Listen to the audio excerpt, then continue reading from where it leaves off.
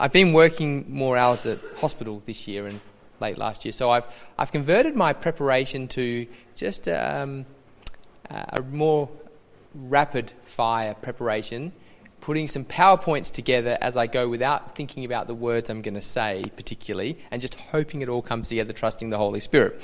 So I only say this to say, feel free to give me some feedback. If you feel my sermons are working fine, that's great. If you feel that they're not working as well as they used to work, let me know and I'll do some further adjustments.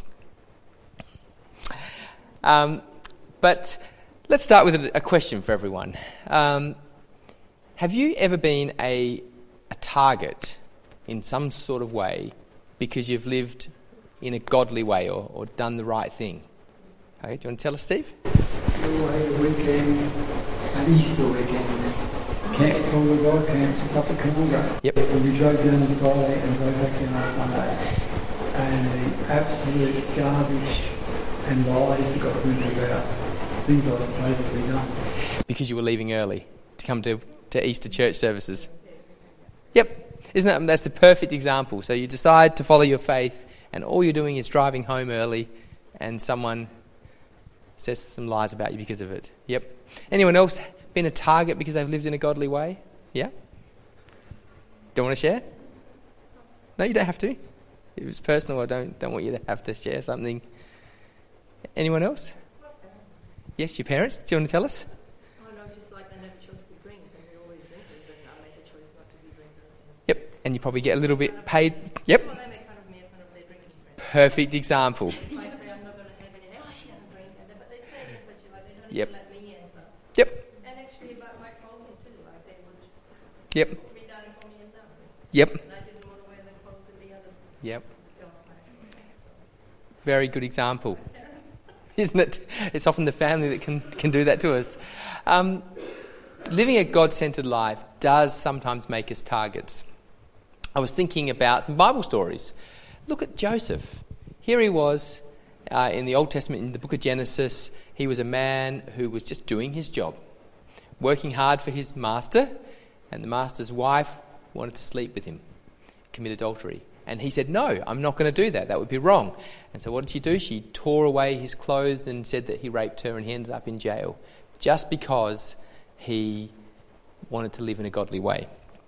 But it happens today, as Camilla and Steve have just shared. You know, how many times have you been ridiculed because you won't join in something which just doesn't seem right to you? I was thinking about, as a younger man, going to Bucks nights with friends and not going to the strip club, or not going to the casino to gamble away money. And, you know, the ridicule you'll get from your friends because of that. There's often a lot of ridicule, like there's something wrong with you, just because you want to live a God-centered life.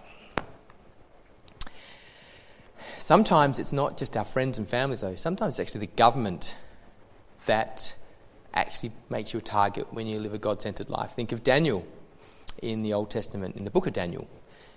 There was Nebuchadnezzar saying, you must not pray to your God, you must pray to me. And he went and prayed anyway to Yahweh, to the true God. And he ended up in a lion's den because of it. And his friends ended up in fire because of it. Sometimes the government puts restrictions on, and to live a godly life means directly disobeying the government. That happens in North Korea all the time, in places like communist China, where this is a group of secret believers photographed in North Korea. They're doing something totally illegal, and if they got caught, they would be executed or sent to a prison camp because they're not allowed to worship God in North Korea. And of course, that doesn't really happen here, does it? Although maybe one day it will. Things are changing slowly. This is an article which talks about some of the dangers now in parts of the world, in Australia, in Victoria, and there are laws that are slowly creeping in that might prevent people from praying or sharing the gospel. There's certainly been cases in the UK and Canada where that's happened. So, being godly can make us a target, which leads us to Acts 19. But let's recap what we've done so far. So, the book of Acts starts around AD 30 with the last appearance of Jesus before his ascension up to heaven, where the disciples see him return to God the Father. And in Acts 1:8, he actually specifies to his disciples what the mission of the church is by saying, "You will be my witnesses, first here in Judea, then in Samaria, and then to the ends of the earth." Then over the next 10 years, the early church is led by the Apostle Peter, one of Jesus' key disciples. And that mission started to take place with Peter preaching the gospel on the day of Pentecost to all the visiting Jews in Jerusalem when the power of the Holy Spirit came on him, and he spoke, and the other apostles spoke in tongues, and there were tongues of fire on them. And they presented the gospel to all the Jews visiting, and many people became Christian that day. And then that mission continued throughout Acts, the first few chapters of Acts, all the way up to Acts 10, which we saw last week. So the gospel was preached to Jews in the early chapters of Acts, but then to Gentiles, people who weren't Jews, later. And Peter took the gospel to Cornelius, which Malcolm spoke about last week. And again, as Peter spoke, the Holy Spirit descended on the people hearing the gospel, and they were filled with the Holy Spirit, and he was visibly manifest in them.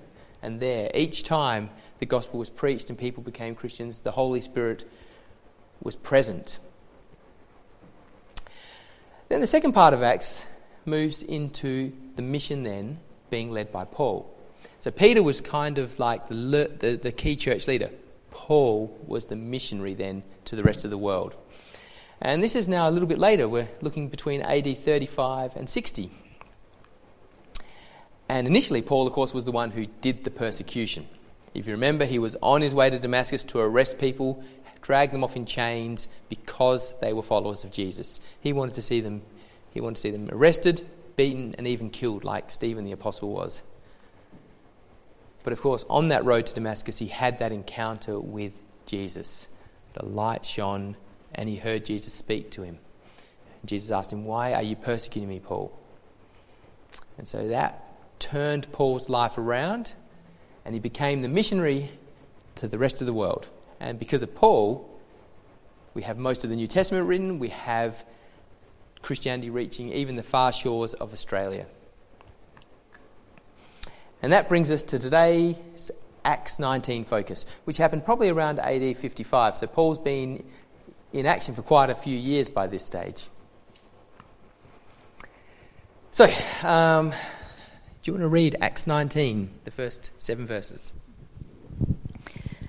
Paul travelled through the interior regions until he reached Ephesus on the coast, where he found several believers.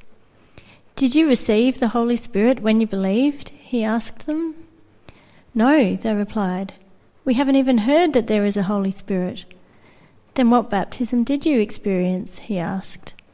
And they replied, "The baptism of John."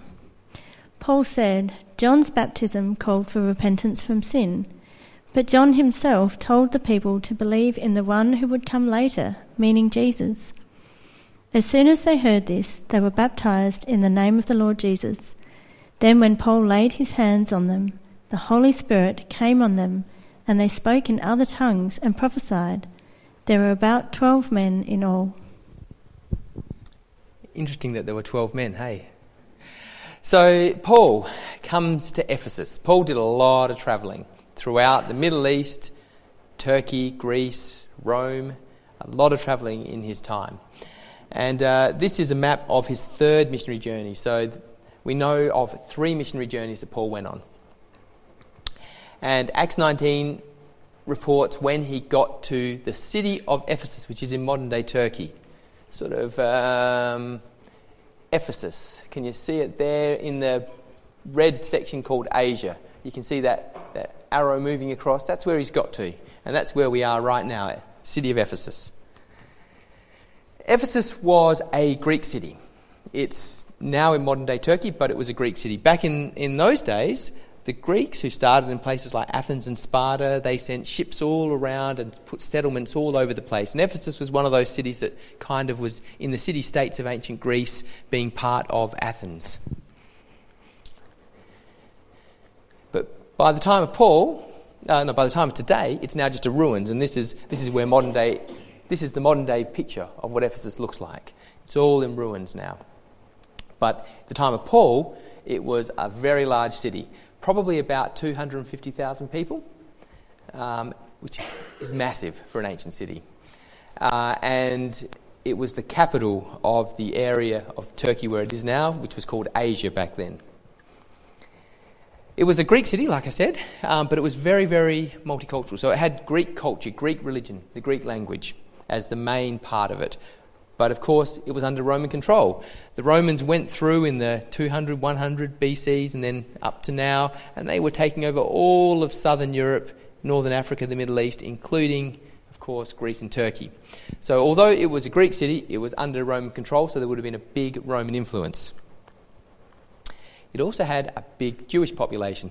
So if you remember back 500 years before, 600 years before, the Jews had been totally wiped out by the Babylonians coming in and dragging them off to exile. And when that happened, Jews got dispersed throughout the ancient world.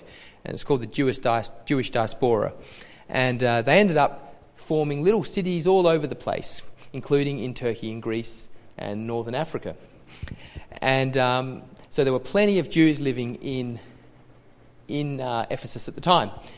And of course, Ephesus being a Greek-speaking city, like most of that world was Greek-speaking, they learnt to speak Greek, they lost their Hebrew language, and they were called Hellenic Jews. And you can see them talked about quite a bit in the book of Acts.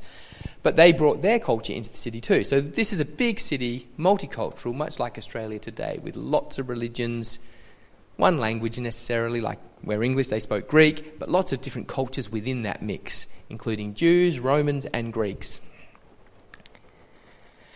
And the big thing that Ephesus was famous for is the Temple of Artemis, which was one of the 7 wonders of the world. If you remember, there were 7 ancient wonders of the world, like the pyramids, the Hanging Gardens of Babylon, and the Temple of Artemis was one of them. And Artemis was an ancient Greek god. There she is. You can see that statue of her with about 15 breasts. It's a bit of an odd statue, isn't it? And she was worshipped as a god of mothers and fertility and all sorts of other, the goddess of the hunt. All right, let's keep reading Acts. Who wants to read next? Mel. I'll come to you next. Then Paul went to the synagogue and preached boldly for the next 3 months, arguing persistently about the kingdom of God. But some became stubborn, rejecting his message and publicly speaking against the way. So Paul left the synagogue and took the believers with him. Then he held daily discussions at the lecture hall of Tyrannus. This went on for the next 2 years, so that people throughout the province of Asia, both Jews and Greeks, heard the word of the Lord. Thanks, Mel. For 2 years, the people throughout the province of Asia heard the word of the Lord. I just want to make a few observations about that little passage. There was one group of people in the synagogue and they didn't want to hear the gospel. And so you know what? Paul left them, but he didn't give up. He didn't stick around where people weren't wanting to listen, but he didn't give up either. He went off to teach in this school. He found a new place and new people to share the gospel with. And then he did it for a long time. Sharing the gospel wasn't something that he just did once, and that made all the difference. He persisted. For 2 years he taught. Things didn't happen overnight, but they did happen. And it just reminded me of something else Paul wrote in the book of Romans, which is also a quote actually from Isaiah, I think. For everyone who calls on the name of the Lord will be saved. But how can they call on him to save them unless they believe in him? And how can they believe in him if they've never heard about him? And how can they hear about him unless someone tells them? Paul really took that to heart, didn't he? He spent 2 years just in Ephesus telling people about Jesus. And that's because that's God's mission for the church. That's his mission for his disciples, for Paul, and for us today. Our mission is to share the good news. And it says that in 2 Timothy 4, verse 1. Jesus said that in Acts 1:8. I'm thinking of Matthew 5, where Jesus said, we're called to be a light on the hill and not to cover ourselves with a basket, but to shine out so everyone can see God or our good works and can glorify God because of them. That's what we do. That's our bit in the plan from God. We can do the sharing, but then we need to leave the outcome to God. All right, Neil, your turn.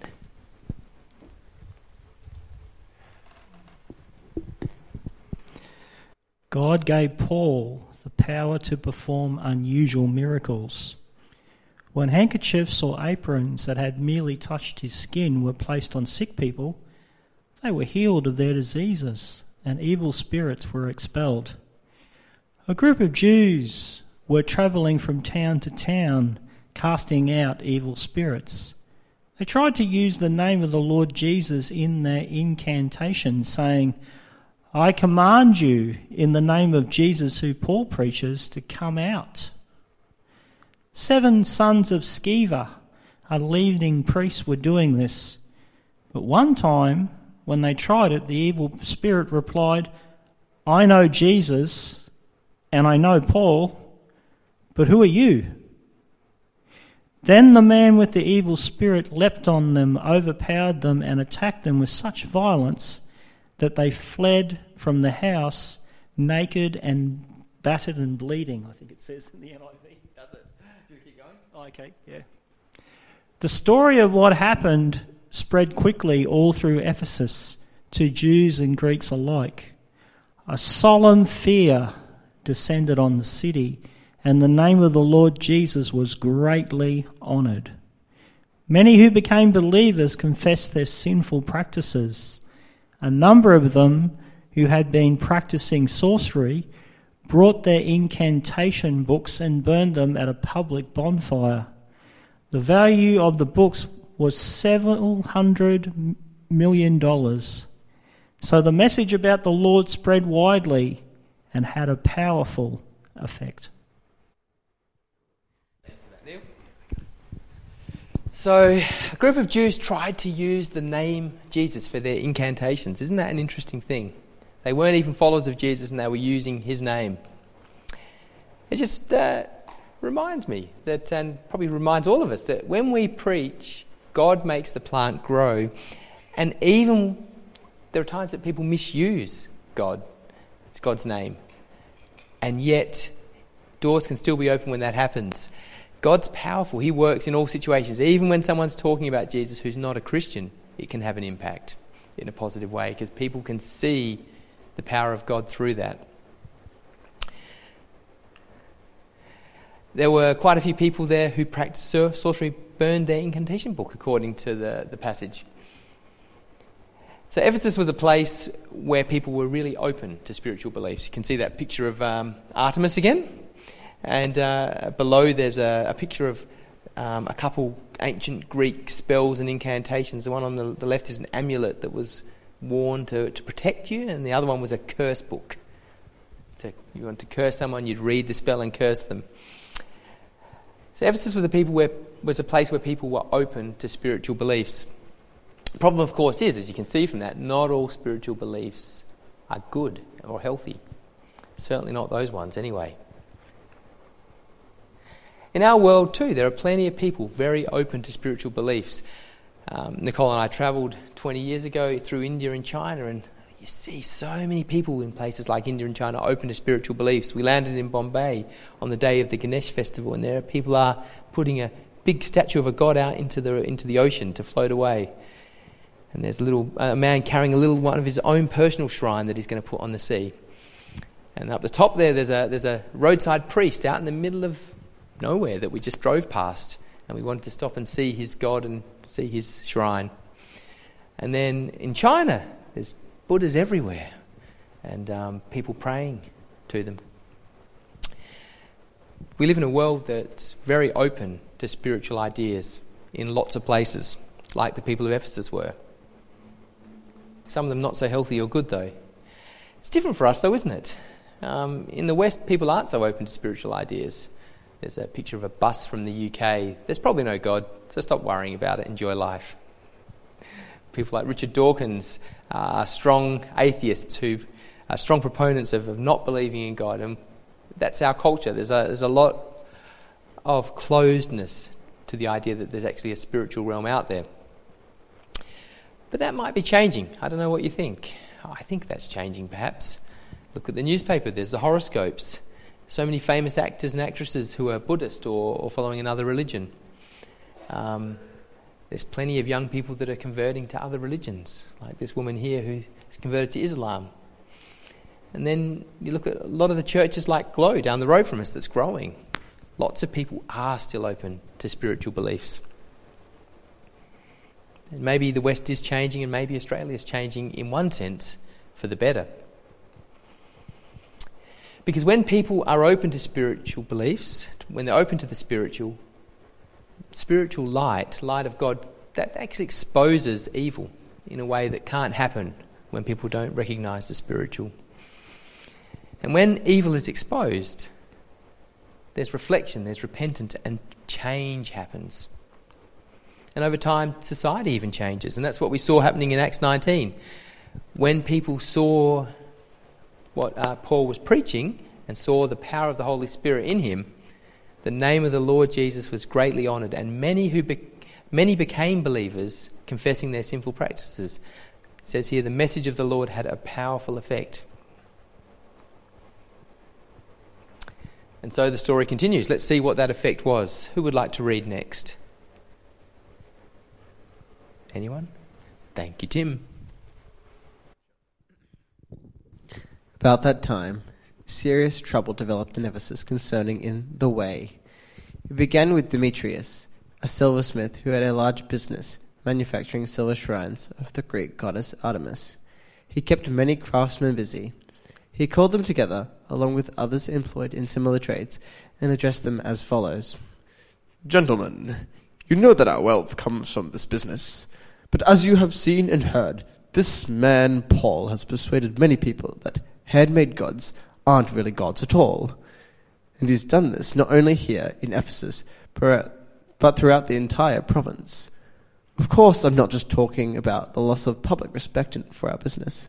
I'm also concerned that the temple of the great goddess Artemis will lose its influence, and that the temple of that Artemis, this magnificent goddess, worshipped throughout the province of Asia and all around the world, will be robbed of her great prestige. At this, the anger boiled, and they began shouting, "Great is Artemis of the Ephesians!" Soon the whole city was filled with confusion. Everyone rushed to the amphitheatre, dragging along Gaius and Aristarchus, who were Paul's travelling companions and from Macedonia. Paul wanted to go in too, but the believers wouldn't let him. Some of the officials of the province, friends of Paul, also sent a message to him, begging him not to risk his life by entering the amphitheatre. Inside, the people were all shouting, some one thing and some another. Everything was in confusion. In fact, most of them didn't even know why they were there. The Jews in the crowd pushed Alexander forward and told him to explain the situation. He motioned for silence and tried to speak, but when the crowd realized he was a Jew, they started shouting again and kept it up for about 2 hours. Great is Artemis of the Ephesians. Great is Artemis of the Ephesians. Cool. Thanks, Tim. And I loved the voice. It was interesting. It was very posh-sounding silversmith. The message of the Lord had powerful effects in Ephesus, but not everyone liked the changes that God effected there. The amphitheatre in Ephesus is huge. Here it is. And it seats 25,000 people. Can you imagine being dragged into that, trying to speak, and for 2 hours a crowd of angry men shouting, "Great is Artemis," not letting you speak? It must have been an incredibly tense and frightening situation. Mobs are pretty dangerous, as we've seen plenty of mobs in the media over years, particularly when money's involved and looting's involved. And these men were losing their livelihood because of the change that was happening in society, and they didn't like it. Good reminder about these words: the love of money is the root of all kinds of evil.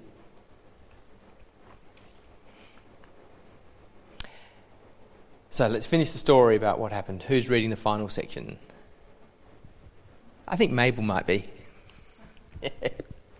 Go on, Mabel, you can read.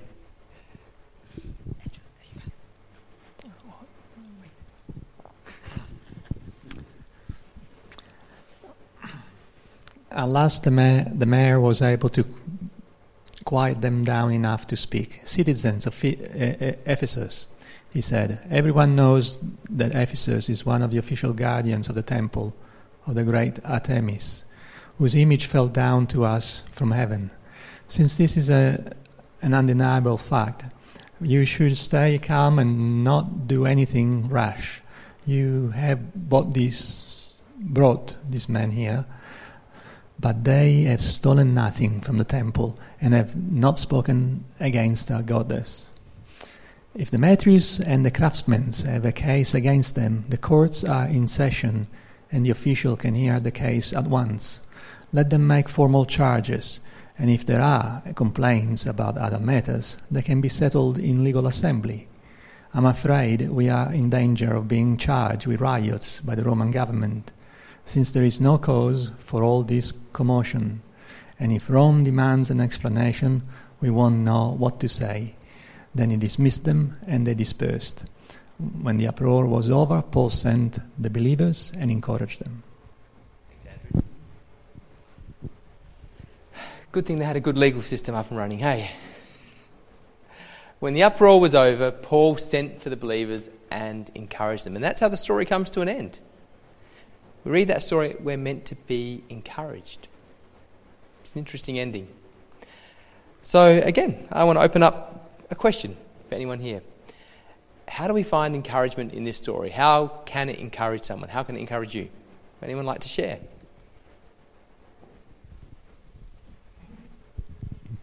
Thanks for putting all the historical stuff in, painting the picture. I think for me, seeing the parallels between that culture and our culture really helps me see that the Word of God is 100% still relevant today, and I find that encouraging. Thank you. Yo. I think for me what's interesting is though something positive is coming into the culture, regardless of how it changes it, there's always still negative connotations as well for other people. Like, although Christianity was coming into the picture, people's livelihoods were affected because it was based on something that wasn't, I suppose, right. But the fact remained that it was still taking away their livelihood, and that was like, I guess, it angered the people. Yep, good thought. Neil? Sooner or later, someone's going to listen.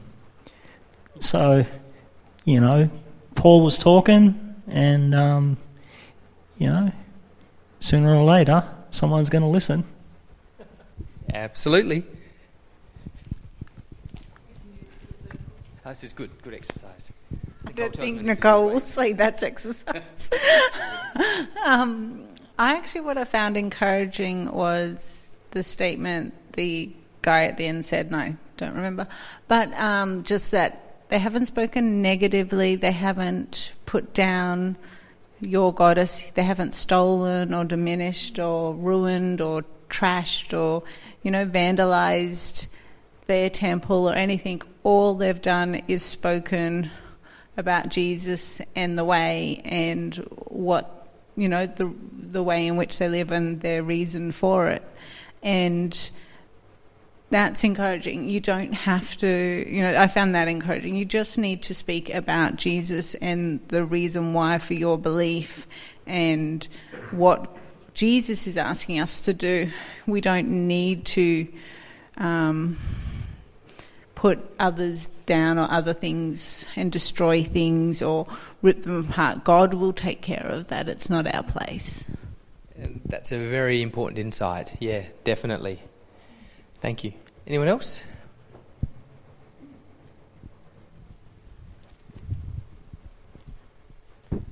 Shalanda stole what I was going to say, but I think to add to that, it's encouraging to see how if you do that, if you stick to just preaching the gospel, that you can rely to a fairly significant extent on God's common grace expressed in the systems of society and government and stuff. And that's very encouraging for us, I think, as we're sort of, as often as Christians we get very worried that our government if it's not Christian, it's going to be anti-Christian, but that's not necessarily the case.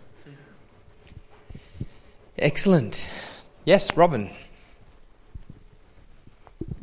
I thought it was interesting that the guys had to still endure 2.5 hours of abuse, and they had the strength to do that, and that Paul listened to others and said not to go, and he didn't. But God was in control, is what I'm thinking of, that they had the strength to endure what they had to do, and that the people like Paul, the leaders, still took advice from others. He didn't say, I'm going to go and rush forward and stuff. He stopped and stayed away, and therefore was able to bring them all together at the end and offered them encouragement. There is heaps there, isn't there? So many different things to pick apart. Yeah, just jumping off your idea, Robin, like that God sometimes wants you to have a very small audience, not a big audience. And that obviously wasn't Paul's audience for that day. And that's encouraging too. Yeah, it's not just the big stadium-style stuff. It's the small interactions that count too. Cool. Thanks for all those thoughts. I will share my final 2 thoughts about 2 ways I think we can find encouragement. The first is we should be encouraged not to be afraid to speak about Jesus. It doesn't mean we need to denigrate the beliefs of others, but we can be confident when we share the good news of Jesus. And our job really is just to speak it. That's all, to share. It's the Holy Spirit that then does the powerful work of changing hearts, and we can leave that to him. As Paul also said, I planted the seed in your heart, Apollos watered it, but God made it grow. And the second encouragement is even when we do live a godly life and we do what's right, we should expect pushback. We should expect consequences. Even if we're not pushing our views and opinions on others in an aggressive way, we should expect anger in this world, simply because we're worshipping with others, or simply because we're praying with someone, or not participating in something that's sinful. Those things alone are enough for people to get angry. But when we get pushback, we actually shouldn't worry. We should be glad, because that probably means we're doing things right. Jesus even mentioned this. He said, God blesses you when people mock you and persecute you and lie about you and say all sorts of evil against you because you're my followers. Be happy about it. Be glad, for a great reward awaits you in heaven. So thank you for your thoughts. Thanks for listening to mine. Probably went a bit over time. Shall we continue with the song?